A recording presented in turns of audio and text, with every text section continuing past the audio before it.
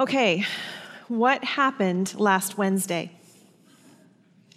February 21st? Do you know? Billy Graham stepped into the presence of Jesus less than a week ago. He was 99 years old. And when I think of someone who faithfully kept his eyes fixed on Jesus, kept abiding through the walk of life, Billy Graham is a shining example of that. He, how many of you grew up listening to Billy Graham preach on television? Let's start there, okay? I remember my mom and dad lying in their bed at night, putting Billy Graham on the TV, us crawling into bed with them, listening to Billy Graham preach. And then later went to a crusade. How many of you went to a Billy Graham crusade? How many of you ever were counselors at a Billy Graham crusade? How many of you accepted Christ at a Billy Graham crusade? Wow. What an amazing impact his ministry had. Do you know that he was the voice of the gospel back in a day when we still considered ourselves a Christian nation? You know, when millions of people would tune in to hear him preach the truth about Jesus Christ. And do you know that he preached to more live audiences than any other person in history? He preached to 215 live people, 215 million live people he preached to, 185 different countries. That doesn't include the books, the TV shows, the films that he also reached millions of people through. That was just live audiences. And the thrust of his ministry was so simple. He had one purpose: to share the good news of Jesus Christ and to invite people to repent of their sin and invite him by personal invitation into their own hearts. It was so, so simple. And God gave him such a tremendous platform with that message.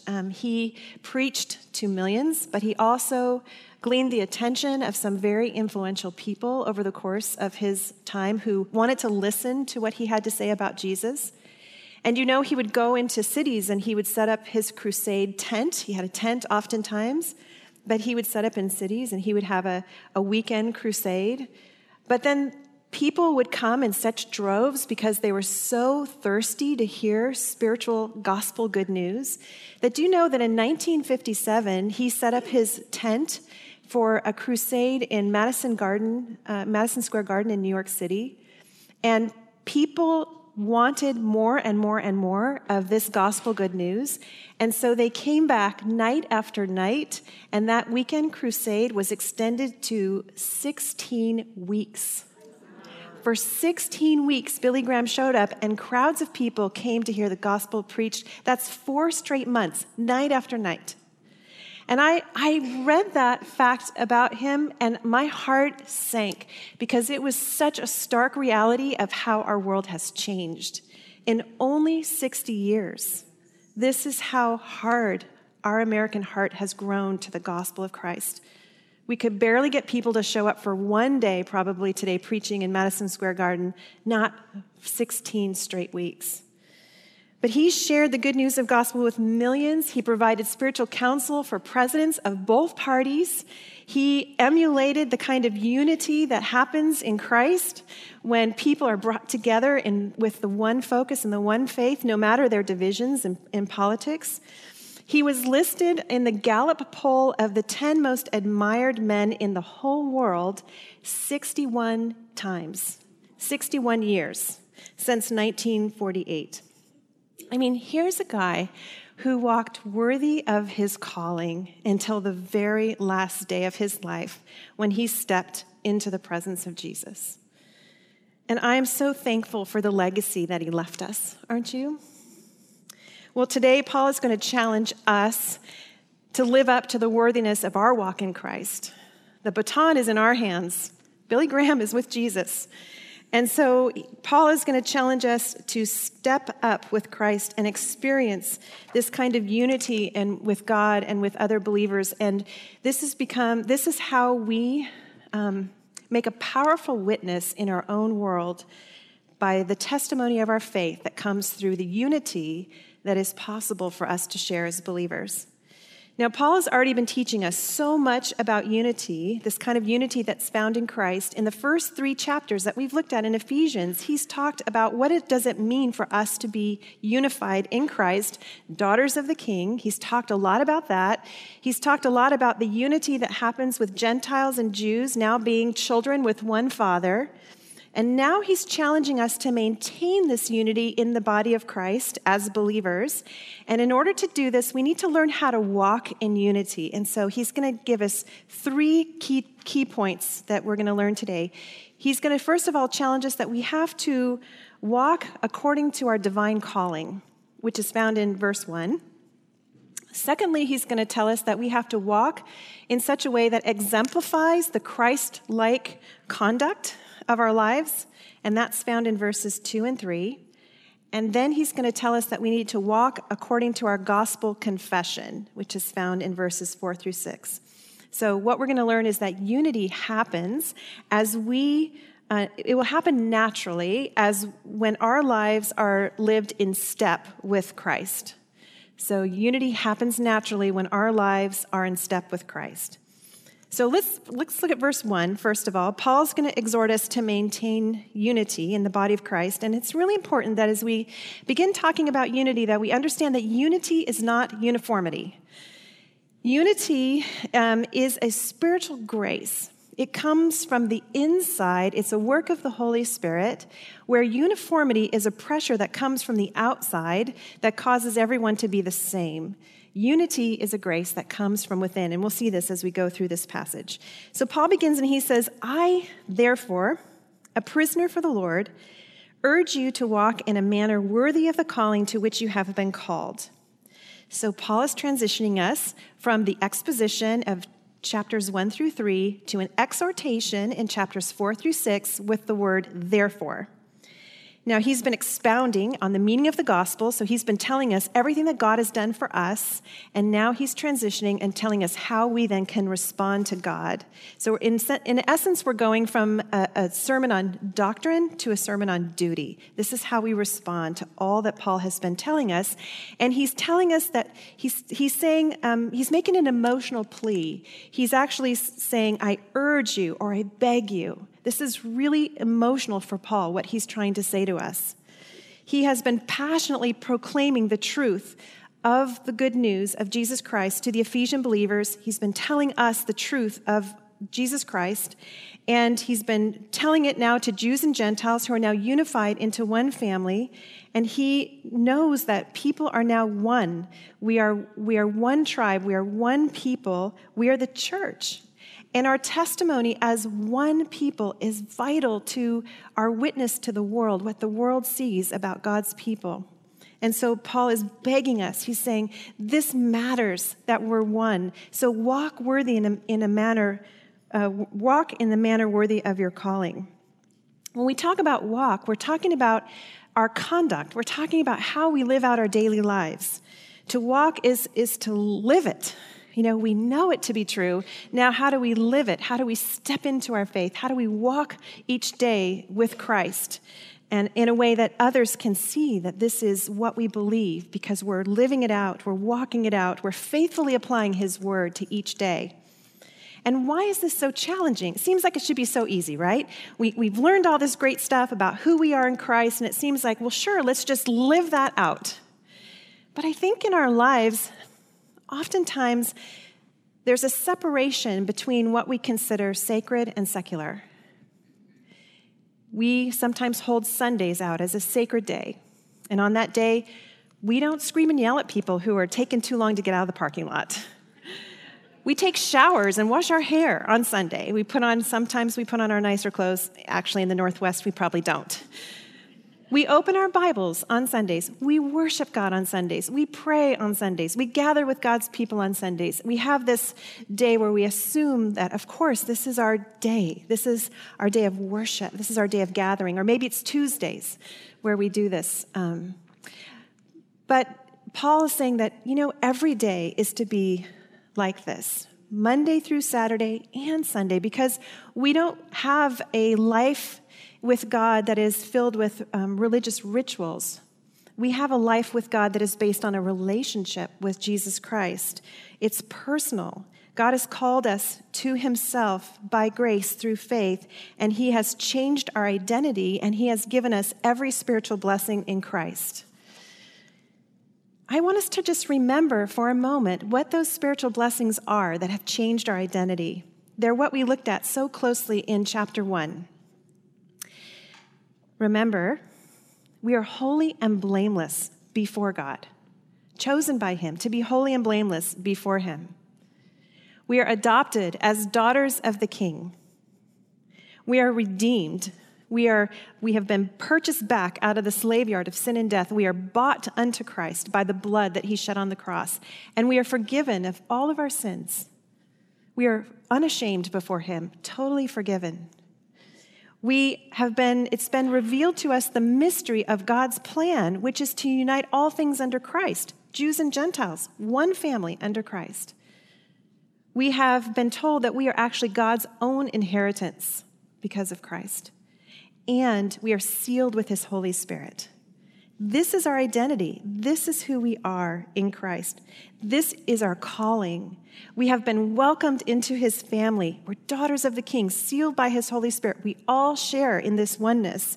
And so we don't live in a secular kingdom anymore. We don't live in that kingdom anymore. We belong to God. We belong to him.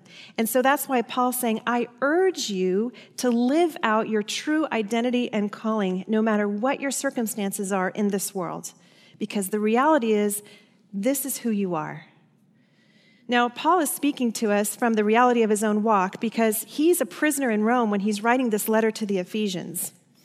He was literally chained to a Roman guard day and night, and he was charged with treason after a riot broke out in Jerusalem, and he was waiting at this time to have a trial before Nero. So his fate was still really uncertain, but day and night he's chained to this guard. And he never, though, considered himself a prisoner of Rome. All along, he knows his identity, he knows his calling, and he says, I am a prisoner for Christ. Paul considers himself actually chained to Christ, linked to God's plans and purposes for his life, right where he's planted, which is not a pleasant place at this time. But still, he was experiencing nearness to the Lord in his circumstances. And even though he was under house arrest, he was preaching to the Roman guards, which ended up then having a tremendous impact in Rome. And he was writing letters to the churches in the region, reminding them of their identity and their calling, and us of our identity and our calling. And so Paul knew that he was the Lord's gospel instrument, and he was faithful to walk in this identity even when his circumstances kept him behind bars. Does Paul, when you look at Paul's faith, does it help you to find courage in whatever circumstances you are in? I just often think of Paul for perspective. I think, well, my life is challenging, but it's not like Paul's. I mean, honestly, I've never been shipwrecked. I've never been imprisoned. I've never been stripped naked. I've never had to go hungry. I've never been flogged. I've never had to flee for my life. I've never had to do a lot of those things, but there are things that I do identify with that Paul has endured. You know, I have experienced what it means to have to press through challenging circumstances in life and in ministry when you're really discouraged, when life is really hard. I know what it's like to feel bound up by responsibility or to feel that sense of imprisonment sometimes to caring for others and not being free to do things that I might want to do for myself. I've had to persevere through real temptations and real hardships. And I know that my life isn't unique. Your life is that way too. That's part of what it means to live in this world that we live in. But God has called us to himself by grace. And what is that calling exactly? Well, it's a summons. It's an invitation from God to draw near to him through Christ. And this is exemplified by the fact that we are holy and blameless before him. Now, we're not holy and blameless because of our own doing, but we're holy and blameless because Christ shed his blood on the cross for our sins, providing complete forgiveness for us so that we can now draw near. God summons us to draw near to him because we're holy and blameless before him because of what Christ has done. And so that is our calling, to draw near to him. Our lives are actually sacred now. They're set apart unto him. We are saints now. We are aligned with all the saints that are written about in Scripture. And Paul reminded us about that in Ephesians 1:12 when he said, so that we who were the first to hope in Christ might be to the praise of his glory. We are to the praise of his glory. We bring God glory with our lives. We who are called to the hope of Christ live in the praise of his glory.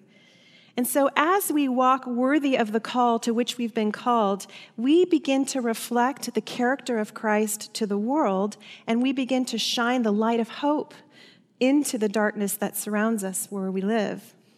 So our calling not only unites us with God through Christ and unites us to each other through Christ, but we are united to Paul. We're united to all the great men and women of Scripture. We're united to all those by faith who've come before us and all those by faith who'll come behind us. This is the body of Christ. And so Paul is urging us to walk out this life of faith by his grace. That's our calling. So here's a truth that I'd like for us to ponder for a minute, because it's a truth that really, even though I thought of the truth, it convicted my own heart, because the truth is this: our calling is to live as though we believe what we know. It's not that we don't know, we know. But our calling is to live as though we believe what we know. How does your behavior demonstrate what you know and believe about Christ? Because you know that what we believe determines how we behave. My heart always sinks when someone who has a powerful public ministry falls into sin and they lose the testimony of their voice for Christ. And of course, we know people are fallible, and we know that people who have a voice for Christ are under unspeakable temptation and unspeakable opposition. We know that we can't even imagine what a person goes through when they're given a platform like Billy Graham to speak for Christ. But oh, how I want the men and women of this world who are representing him with their testimony, I want them to run the race. I want them to persevere. I want them to end well. I want them to be a shining example for the fame of Christ and for the reputation of believers around the world. I so want that. And my own prayer for myself is that I will finish well. I want to run the race well myself. I want to live without scandal. I don't ever want to diminish the reputation of Christ with my own life, by God's grace. And Billy Graham, he was just an ordinary guy. He just was an ordinary young man. Actually, a traveling evangelist came to his town and shared the good news of the gospel, and Billy Graham responded with belief, with faith. He said, yes, I agree, and he became a Christian. And then God put a call in his life to share this good news with others, and he said yes. And he stepped into that calling, and he did it so faithfully. He lived out what he believed for 99 years. Now, he wasn't a perfect man. His family will testify that he was gone most of the time, and his children missed him. And times were tough in his marriage, and I'm sure times were tough at home. But he was faithful to walk in the calling to which he'd been called. He ran the race with integrity and with excellence and perseverance, and he left a legacy of faith for millions of people. What is the testimony of your life? Do the attitudes and actions of your life align with what you believe? You know, people are watching you. And you know who's watching you the most? Your children, your grandchildren, your husband, your siblings, your parents, your friends, your neighbors, the people that are closest to you. And they will probably never remember anything you ever tell them about Jesus. They may or may not remember what you say, but they are watching your life. They watch you live out the reality of what you believe when times are hard. They watch you. They see you praying quietly in the morning or before bed. They see you struggling to respond to situations the way Jesus would, to put on some of the attributes that Paul is going to be talking to us about. They're watching your life, and the greatest testimony of your life truly is not ever what you tell people. It's who you are. And that sees through as Christ is alive in you. And so we respond to God's calling by believing and living a life of obedience and service to God. And now Paul is going to explain what that looks like in our daily lives. He says, with all humility and gentleness, with patience, bearing with one another in love, eager to maintain the unity of the Spirit in the bond of peace. Okay, who does that sound like? Jesus, doesn't it?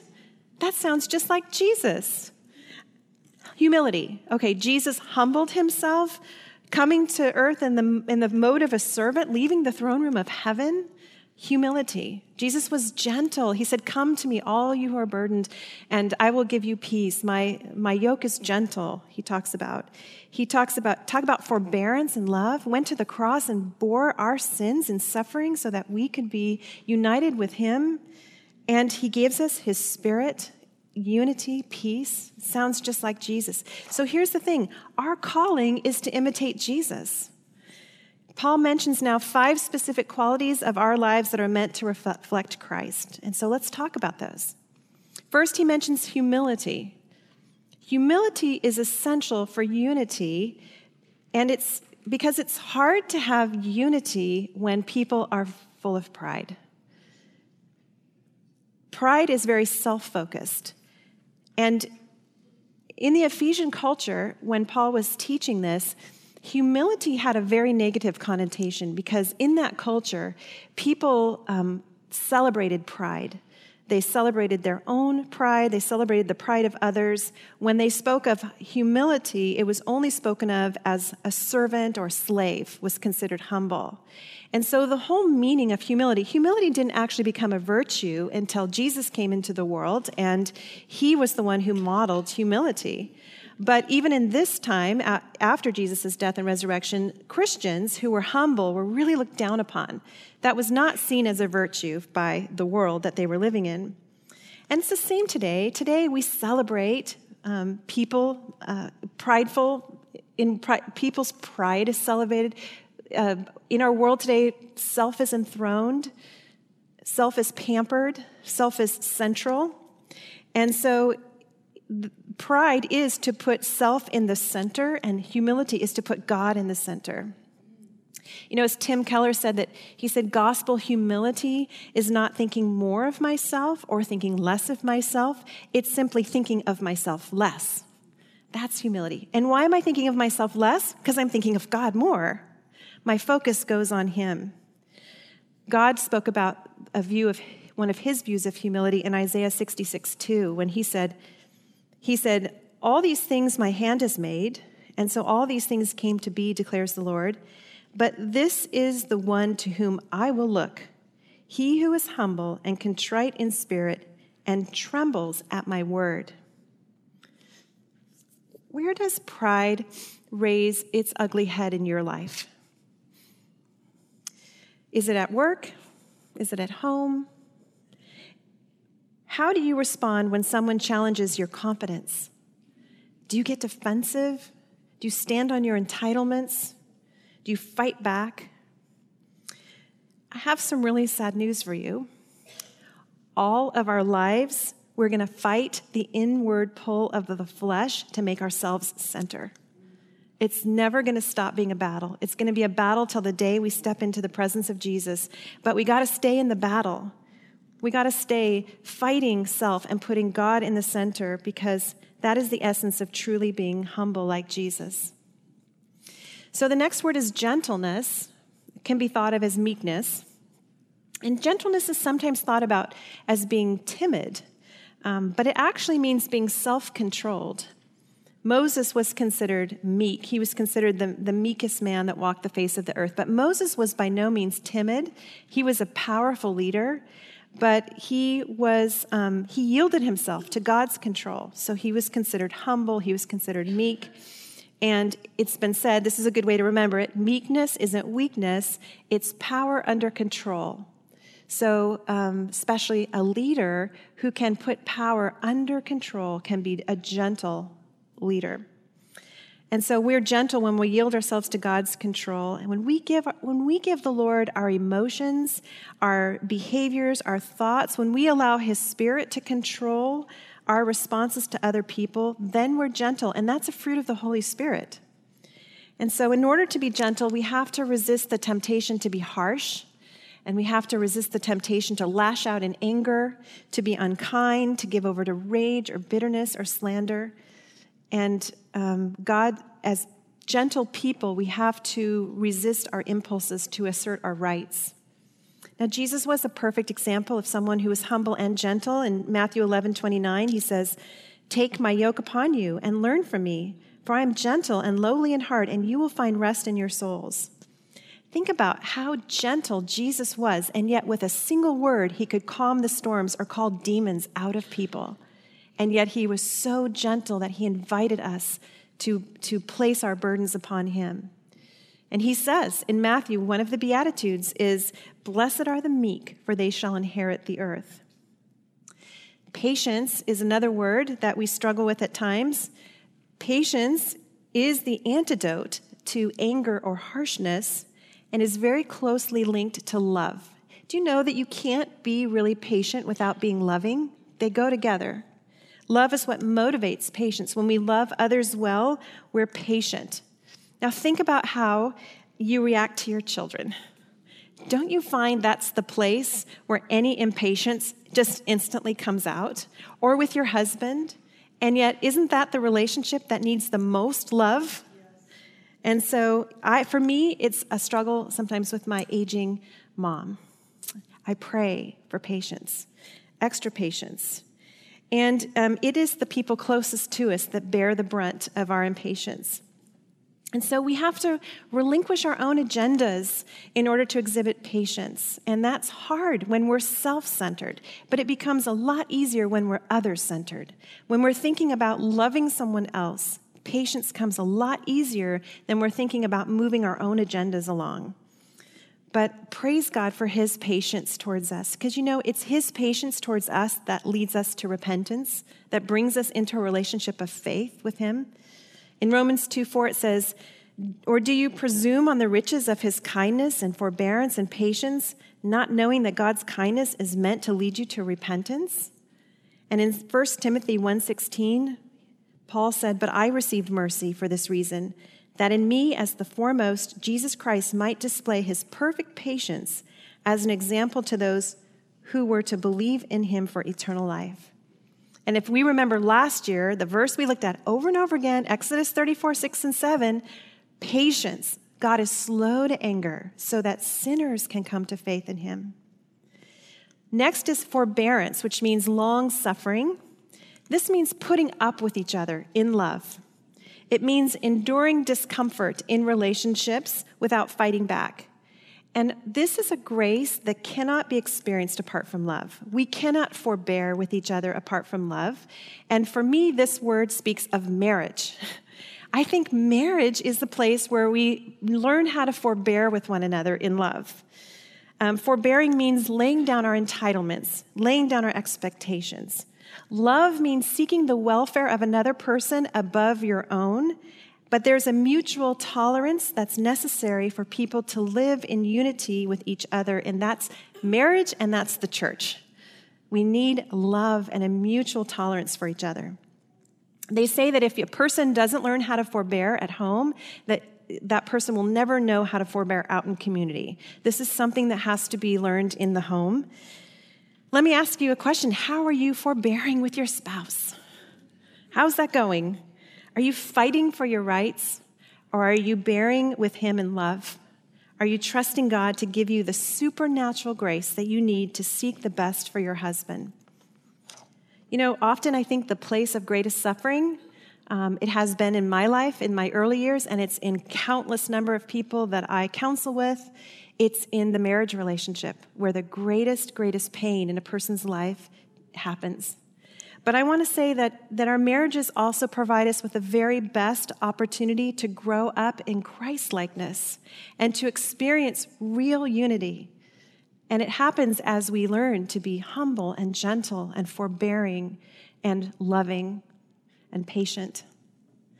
And that unity is the last word. Unity, as we can see, doesn't happen without effort. It takes work, which is why Paul is telling us, I urge you, I beg you to maintain this unity. He's telling us to be zealous for it. It matters.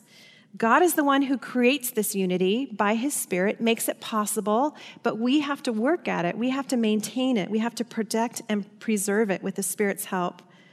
Colossians 3:15 says, let the peace of Christ rule in your hearts, to which indeed you were called into one body, and be thankful. So when the peace of God rules in our hearts, then we build up unity. It's that inward grace. The Spirit gives us the peace of God, that inward grace that helps us to build unity with people around us. And if we're serious about pursuing unity, we have to repent of passivity and indifference. I think that's something that gets a hold on us. We tend to go limp about it, right? We're like, we write people off, or we say, I don't care. But we have to fight for unity. We can't be passive. We can't be indifferent. We can't sleep in separate beds. We can't shut people out. We can't go silent. We have to fight for unity. It matters in our churches, in our families, and in our Christian communities, and it's so worth it. And so here's the truth that I see here, that God calls us to live in Christ-like community with other believers. God calls us to live in Christ-like community with other believers. That word community, com, is with, and unity. Community literally means with unity. And that's how God calls us to live with each other, in community. We were created to live this way. I think this is why in our culture, people are struggling with so much unhappiness because of the isolation that's occurring through technology and social media. But I also see this as the prime opportunity for the church, for people to gather in community again, to rub lives with one another, to look in human faces, to hug warm bodies, to share at a deeper level. It's a perfect opportunity for a resurgence of the church. And so it matters that when people come into our churches, when they join our church family, that there's a sense of community and love and peace and forbearance and kindness and patience. It really matters. And of course, we worship a God who exists in community, right? Father, Son, and Holy Spirit. He already is community. And he invites us into a relationship with him, and we join in that community with him. That's the model. And then we join with each other in community, and we're the body of Christ. It's the church. And unfortunately, it's our sin and our brokenness that complicates community. Because what sin does is it rips apart, right? It begins with us. It disintegrates our personalities. We become duplicitous. We become hypocritical in our personalities. And so we have that problem, which we need to repent of. But then sin also tears apart our relationships. So we need forgiveness and grace for each other. So Paul is challenging us that we need to fight for this unity by putting on the character of Christ. And the fight begins first here. Begins first in my own spiritual nature. We have to battle ourselves first and foremost. We have to choose to lay down our entitlements and our attitudes. We need to repent of our selfishness. We need to put God back on the throne and take ourselves off every single day. But as we do this fight here first, then we're ready to fight for unity within the body of Christ. So how is your heart being stirred by that list that we just reviewed? Humility, gentleness, patience, forbearance, love, and unity. Which one of those words captures you right now? Would you write it down? Which word kind of struck your heart like, oh, Lord, I need your help to be better in this area? And then will you think about what relationship that word applies to? Maybe it's your spouse, maybe it's a child, maybe it's a friend, coworker, neighbor, somebody at school. Will you write that word down, that relationship? And I want to ask you this week to bring these two things before the Lord and pray, because God has made it possible for us to be his instruments of unity in the places where we are planted, but we need his help to do it. And it doesn't always depend on us, right? But as much as it depends on us, we can be instruments of unity in the places where he has us. Well, Paul knows that the only way that we can keep unity in the spirit of the bond of peace is with our oneness. Now, that's the basis of what we confess as the gospel, where there's onenesses to our reality of being in Christ. And Paul is going to talk now. He's going to make 7 one statements that emphasize the unity that we share as believers. So he says, there is one body and one Spirit, just as you were called to the one hope that belongs to your call, one Lord, one faith, one baptism, one God and Father of all, who is over all and through all and in all. Let's just break these down really quickly so that you understand what they mean. So one body is the body of Christ, the church. And the minute we say yes to Jesus, we belong to the church. We belong to the church is the body of believers around the entire world.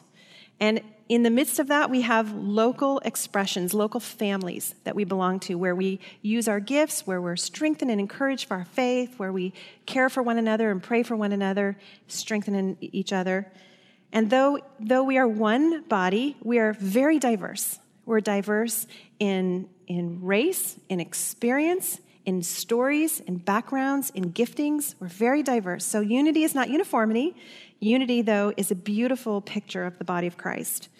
You know that feeling like when you're on an airplane and you meet somebody and you find out they're a Christian and you feel like immediately there's this sense of like, oh, we see life through the same perspective, or we understand the same God, or we know the same Christ, or we've studied the same passages together. And there's this instant kind of like family. That's the one body. You can go to Africa and meet a sister from a different culture and in a moment feel like you've known each other for 1,000,000 years because you share the same Lord. It's amazing. Then there's one Spirit, that's the Holy Spirit, that dwells every believer. Through the Spirit, we belong to the Lord and we belong to each other. And the Holy Spirit not only creates this unity that we share, but empowers it. He makes it possible for us to maintain it. One hope. Our one hope is in Christ. The hope is for now. Paul told us that earlier that we were once without hope, but now we have hope. So we have a hope for today and we have a hope for the future when Christ returns. And so it's in this hope that we then walk worthy of the calling to which we've been called. We walk in obedience and faith because of this hope that we share. There's one Lord, so we confess together, one Lord. There's no other name but Jesus. God has exalted Jesus to the highest place. He has given him a name above every name, that one day every knee will bow and confess that Jesus is Lord. We have that in common. And we believe that with all the saints who have come behind us and who will come before us. You know what I meant. All the saints of all time, we share that we have this one Lord, one faith, one Lord. We have one faith. So one faith is the doctrines. It's the truths that we believe about Christ that come from his word, from the gospel good news. These are the core doctrines of the faith that the early church protected and preserved. And there's only one truth, and it's found in his word. One baptism. We're all baptized into this common truth of the death and resurrection of Christ. There's one baptism into the body, and there's one Spirit, so it's all one. And then there's one God and Father of all. So we are all adopted into the same family. We have the same Father, who we now are able to call Abba Father, which means Daddy. And also, when Jesus prayed, he prayed, our Father who art in heaven. It's our Father. So those are the 7 onenesses that make up the essentials of the Christian faith and are the basis for the unity that we share in Christ. And this, can you imagine? This is what the world is supposed to see when it looks at the church. Can you imagine what a testimony the church is meant to have in a world that is completely upside down from this reality, where people exalt self, where people backbite and fight for their rights, where God is not even a consideration, where everyone is out for each other? The church is supposed to be the place where people come together and they acknowledge these 7 core onenesses that they share. And what a bright testimony, what a bright witness the church is meant to be of the reality of God into a world that is lost and desperate to know him. That's why the truth that I gleaned from this is that oneness is our witness. Oneness is our witness. Unity is the greatest testimony of God the world will ever see. But we need God's help to live out this reality of this oneness. And Jesus knew that, and that's why before he went to the cross, when he prayed to his Father, he prayed these words for us today, right now and right here. He said, I do not ask for these only. So he said, I'm not just asking for my disciples, but also for those who will believe in me through their word. That's us. We believe in Jesus through the words of those who've gone before us, that they may all be one, just as you, Father, are in me and I in you, that they also may be in us, so that the world may believe that you have sent me. You see, Jesus knows that this oneness that we share is radically different than the world we live in, and it is meant to be a bright light to attract people who are lost and struggling to the God who loves them and provides this kind of family, the church, for them. So unity will flow naturally out of a life that is in step with Christ. Let me ask you, how is your walk? Are you walking worthy of the calling to which you've been called?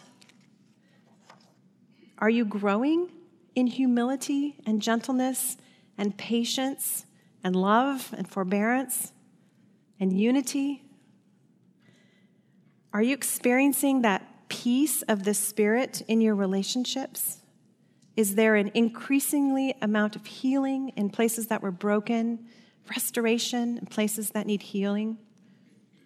Are you fighting for unity in your church? Are you fighting for it? I'm so thankful, again, for Billy Graham and the way that he answered the calling to preach, and for the way he walked faithfully to the very end of his life. Literally, I felt like when he died, I was like, thank you, Lord. Thank you for this man's faithful life. He walked the walk, he ran the race, but now it's our turn. It's our turn to answer this calling in our lives. It's our turn. We're being summoned into the nearness of Christ. We are the ones who need to pick up this baton, to be light into the darkness of our world, to share the good news of the gospel with others who desperately need it. We need to put on the character of Christ so people don't just tune out what we say, but they look at our lives and they see something different. And then we go out and we witness oneness to the world. We have to behave as we believe, and we have to leave a legacy of faith for the next generation like Billy Graham did. Let's pray. Father, we just praise you for the gift of your word and for calling out a servant to preach it so faithfully for so many years. Lord, thank you for the example of a life that's walked worthy of the calling to which you've called, and for the inspiration that we receive to want to do the same right where you've planted us, Lord, in our families, in our schools, in our churches, in our communities, in our workplaces. Lord, you've planted us as your beacon of truth and hope and power and love. And Lord, you have already given us everything we need to engage with the people around us in a spirit of humility and gentleness and patience, love, forbearance, for the sake of unity. Lord, we want to be a light to our world. We want to be the same kind of light that Billy Graham was to this generation. And so, Lord, we pray that his entrance into heaven only inspires the many who have heard the word of the gospel preached through his lips. Take up the baton and claim this generation now as our generation to tell others about the good news of Jesus. And not just to tell, Lord, we want to live it out. We want our lives to be gospel stories that compel others to believe and receive you as Savior. Thank you for your grace, Lord. We love you. It's in Jesus' name we pray. Amen.